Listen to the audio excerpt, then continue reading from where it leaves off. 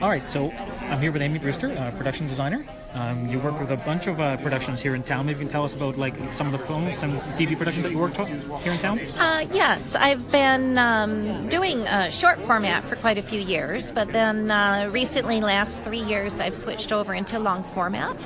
So my first one was a short film called Lost Space, and we've been into over 50 film festivals and had multiple wins, which was really exciting.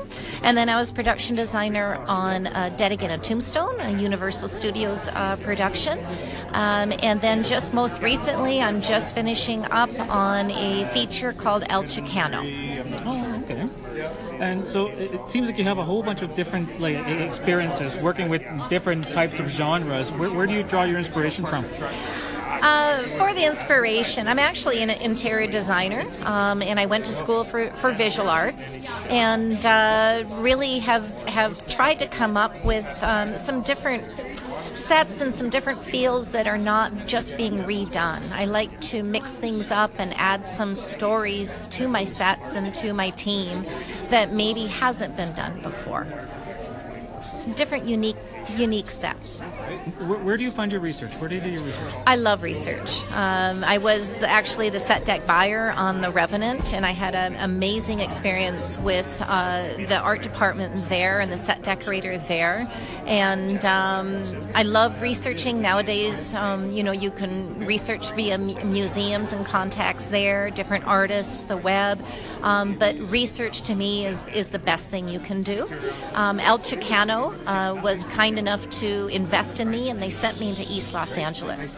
And I got to study with a gentleman whose name is Gus Mano, who is one of the top authorities on East Los Angeles gangs, and went into gang neighborhoods and traveled into neighborhoods and areas that project housing that I never would have seen before. And so that started me really getting excited about studying about Mexican cartel gangs, East Los Angeles gangs, and that's how this started here for El Chicano. That's wonderful. That's an incredible experience. It was an amazing experience. So now about what is it about working here in Alberta that appeals to you?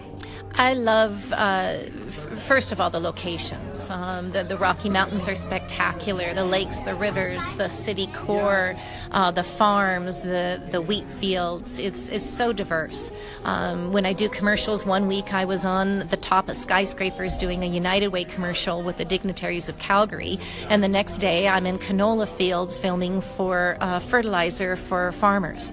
And so you never know where you are going to be and what you're going to be doing. The other thing is the crews. The crews here are amazing. And on so many of my shows, my carpenters, my painters, my art director, my graphics people, my set dressers, I'm very, very lucky to have such talented crews. That's really wonderful to hear. Awesome. Thank you very much. Thank you. Thanks for listening. You can find me at HangerCat on Twitter, at HangerCats on Instagram, HangerCatFilms.com, on the web, and on Facebook. Catch you later.